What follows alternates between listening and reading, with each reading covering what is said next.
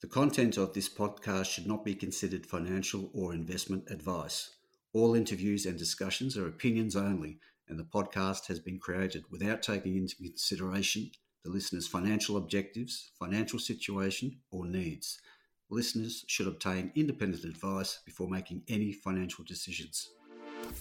The Explorers podcast is sponsored by RM Capital, a provider of specialist small to mid-cap corporate advisory and boutique wealth management services.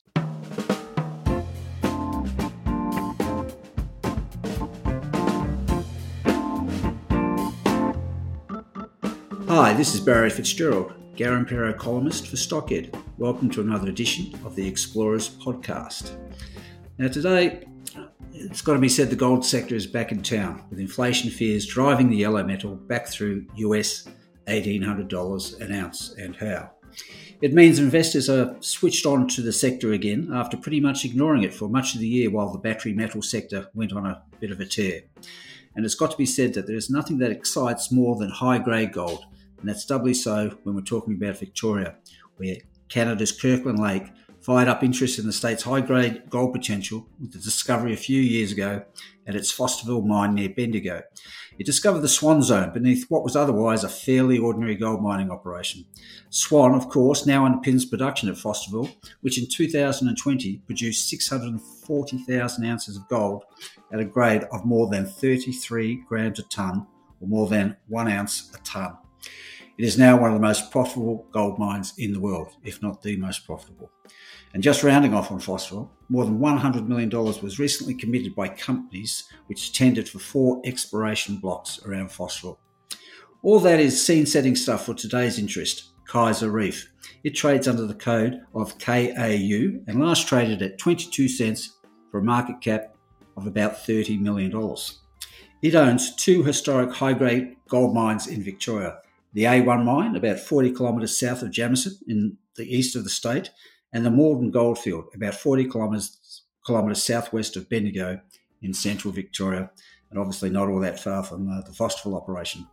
It has been, the company has been producing ore from the A1, from exploration/development work, and sending it off to the Porcupine Flat treatment plant at Maldon for treatment. And at Maldon itself, an exploration program, which has got a lot of punchers excited, has kicked off looking for more of the high-grade material Maldon is known for. We've got Kaiser's MD, Jonathan Downs, with us today to bring us up to speed on the Kaiser story. G'day, Jonathan. Thanks for your time today. Hi, Barry. Thank you very much. Jonathan, we could start with either Maldon or A1. Let's go with the A1 because you're actually producing gold there. I think it would be a good idea if you could give people a feel for, I'd refer to, exploration/development. Obviously, the company's working to get a bit of scale going there, but you are producing gold. So tell us about that initially. Sure. The A1 gold mine is one of Australia's longest running gold mines, and it's a very high grade gold mine. I think it's produced gold at nearly 30 grams a tonne over its life, and we're about we're at the 13 level now, which is over 500 metres deep, and we have a team of miners. And we're currently air-legging high-grade ore. I think the last batches have been running about 15 grams a tonne gold. So we get some fabulous high-grade gold out of the mine, and it's quite a small-scale mining using these handheld mining techniques. But over the past year, we've been drilling out a much wider ore body called the Queen's Lode, and we're just finalising the engineering work to bring that into production, and that's a lode that's up to 15 metres wide in parts and will allow us to mechanise mine it. And just a couple of weeks ago, we mined our first batch out of the Queen's Lode, and we were able to triple our production rate and utilising the existing mining fleet that we own.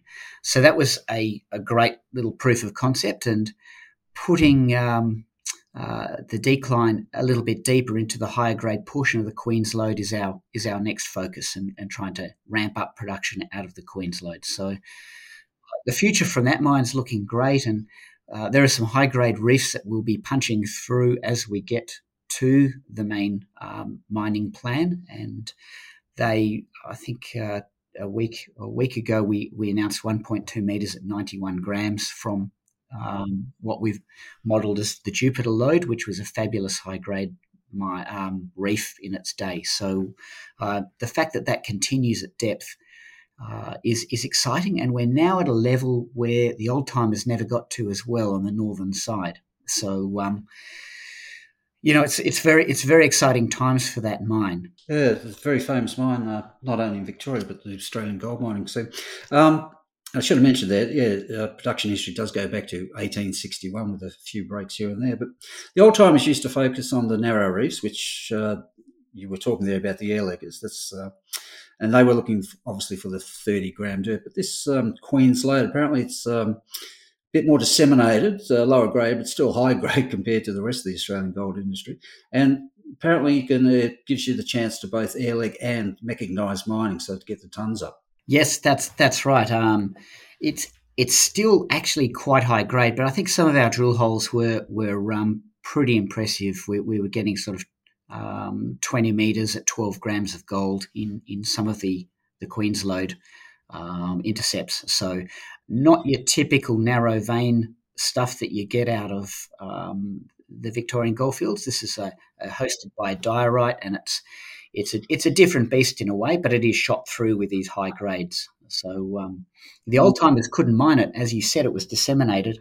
There are no visual clues as to where the high grade sits, and we're at this point in time with a strong gold price and modern mining techniques that we can take the lot, and we're going to get some great production out of that. Yeah, I should have mentioned when I talk about low grade in Victoria, even if it was, say, 5 grams, we're talking the Australian average gold mine grade is less than 2 grams of gold a tonne nowadays. So Victoria is very much the high grade domain in within the industry.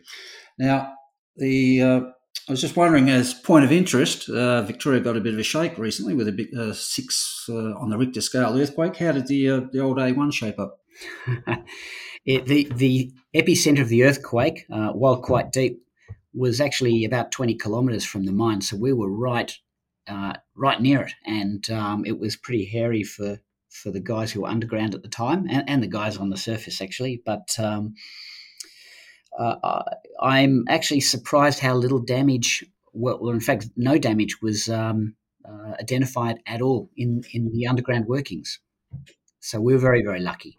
Now, I mentioned you're carting the ore to the Porcupine Flat Mill at Maldon. Something that interests me was the mill at Porcupine Flat has had it's been realigned, and I think you reported recently that some of the nuggety gold from the A1 mine's been caught up in the cracks of the new liners, and we'll sit there until you do a clean out, I suppose, at some stage.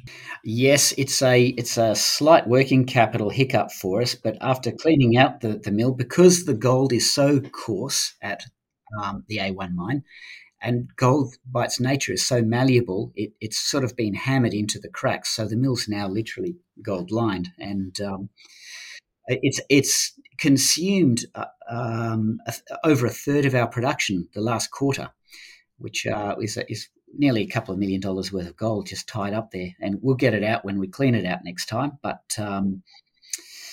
it's an interesting situation. I'm pleased to say that the gold that we're putting through the mill now is reporting straight to the back end, though. So all the gaps are filled.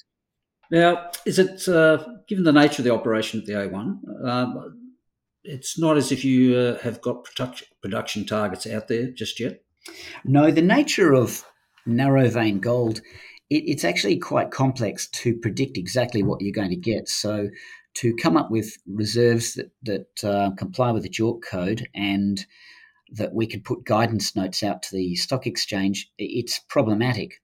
So like the Norseman gold mine used to, it's more of a mining as you go, and we have been drilling for nearly a year out down at the A1, and we've got more certainty than we've ever had there, and we have done internal resource estimates for the Queensland, but it's a very hard one to put out those guidance numbers, just given the nature of this particular style of mineralisation.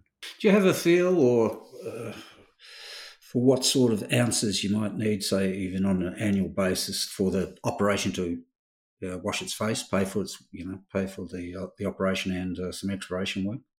Yes, this month of November, it looks like we'll actually do that. We'll cover all our costs, all our exploration, and make some money. So we're at that point.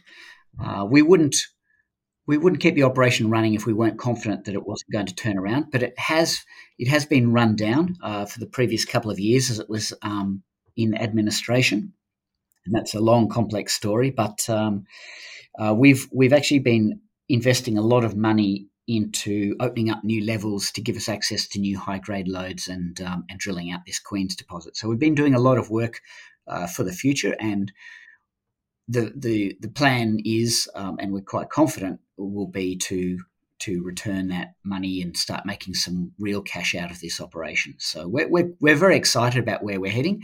It's going to take a few more months yet before we get right into the thick of it, but a lot of that money has now been expended. We're in a strong cash position, so we're very confident about where it's heading. In terms of exploration, are you is it extensional in nature, chasing the shoots or the lodes at depth, or are you pushing beyond that as well, endeavouring to find new reefs and lode positions? Well, that's a very good question, because we've literally only just reached the top of, the bottom of the limit of where the old timers got to on the northern part of the A1 mine. So in all the previous years after the 1800s, people have just been largely remnant mining as mechanised mining's allowed, or lower mining cost techniques have allowed us to access ore. For the first time ever, we're now hitting virgin ground, and that's going to be very exciting. That's going to be a game changer. We did, in the course of our drilling, throw some deep diamond drill holes right down where we thought the diorite continues, and it continues, and it was hosting gold. It was showing us that the system persisted at depth. So theoretically, another 300 metres depth is probably another 10 years of life at the current mining rates. So I think the mine's got a long life ahead of it. Who would have thought after 160 years of more or less continuous production? Fantastic. Okay. Now let's switch our interest to across to Maldon, which another historic goldfield, 1.7 million ounces at 28 grams a tonne, just shy of an ounce a tonne there. Most of it within the first 300 metres of the surface. You've got the fully developed Union Hill decline there, which has all been cleaned out, giving you access to underground. So you're drilling from underground now, are you? There. Yes, that's right. We're targeting one of the big reefs from the old days, I guess. Maldon was also a sort of a mid 1800s mining operation. It was one of the big ones. It went from Ballarat, Maldon, Bendigo, and Castlemaine, and it had a fabulous production history. We're very fortunate that this granted mining license has got an existing modern decline right down the centre of the goldfield, which was largely put in for exploration purposes, and it's got its ventilation and power. So it's only 3 kilometres away from the processing plant. So it's I guess from an infrastructure perspective, we're blessed, but getting to the geology very quickly, it sits in what they call the Bendigo block, and that is the host of the Fosterville mine and Bendigo and Ballarat. So it's famous for its high grade, narrow vein mining that I'm glad to say that Kirkland Lake have shown can be extremely profitable. And it's a little hard for investors sometimes to understand that 1 metre at 100 grams is a much better drill hole than 10 metres at 10 grams, but both of them contain the same amount of metal. And you can extrapolate it right down to, 10 centimetres at 100 grams is actually a pretty good drill hit as well. And you need to do that. You need to multiply the width by the actual gold grade to come up with a gram meter, which tells you how much metal's in there. And it's a different beast from what you normally see in Kalgoorlie, where we are chasing really high grades but narrow vein, and that's our bread and butter mining at the A1 mine. So the mining fleet and the mining team are the ideal setup to exploit that. Right. I can vouch for the good condition of that decline, because I think must have been in the early 90s.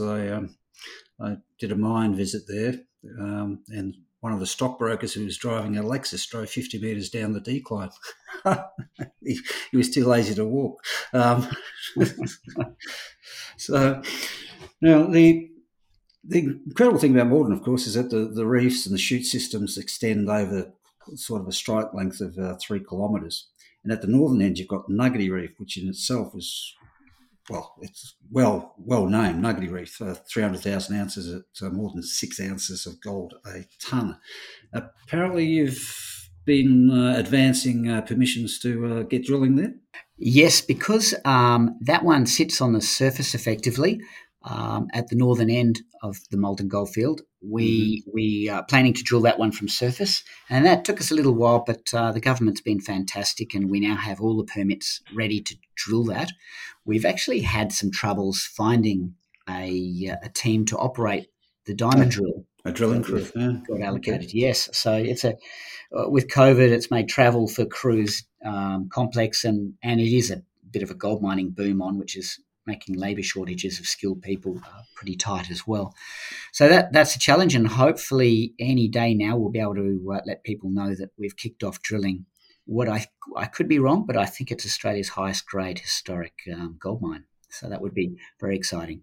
Yeah, well, in metric, 187 grams per tonne. So, yes, fantastic stuff. You wouldn't need too many tonnes of that to have a decent mining operation on your hands, which is the beauty of Victorian gold when you get onto one of these systems.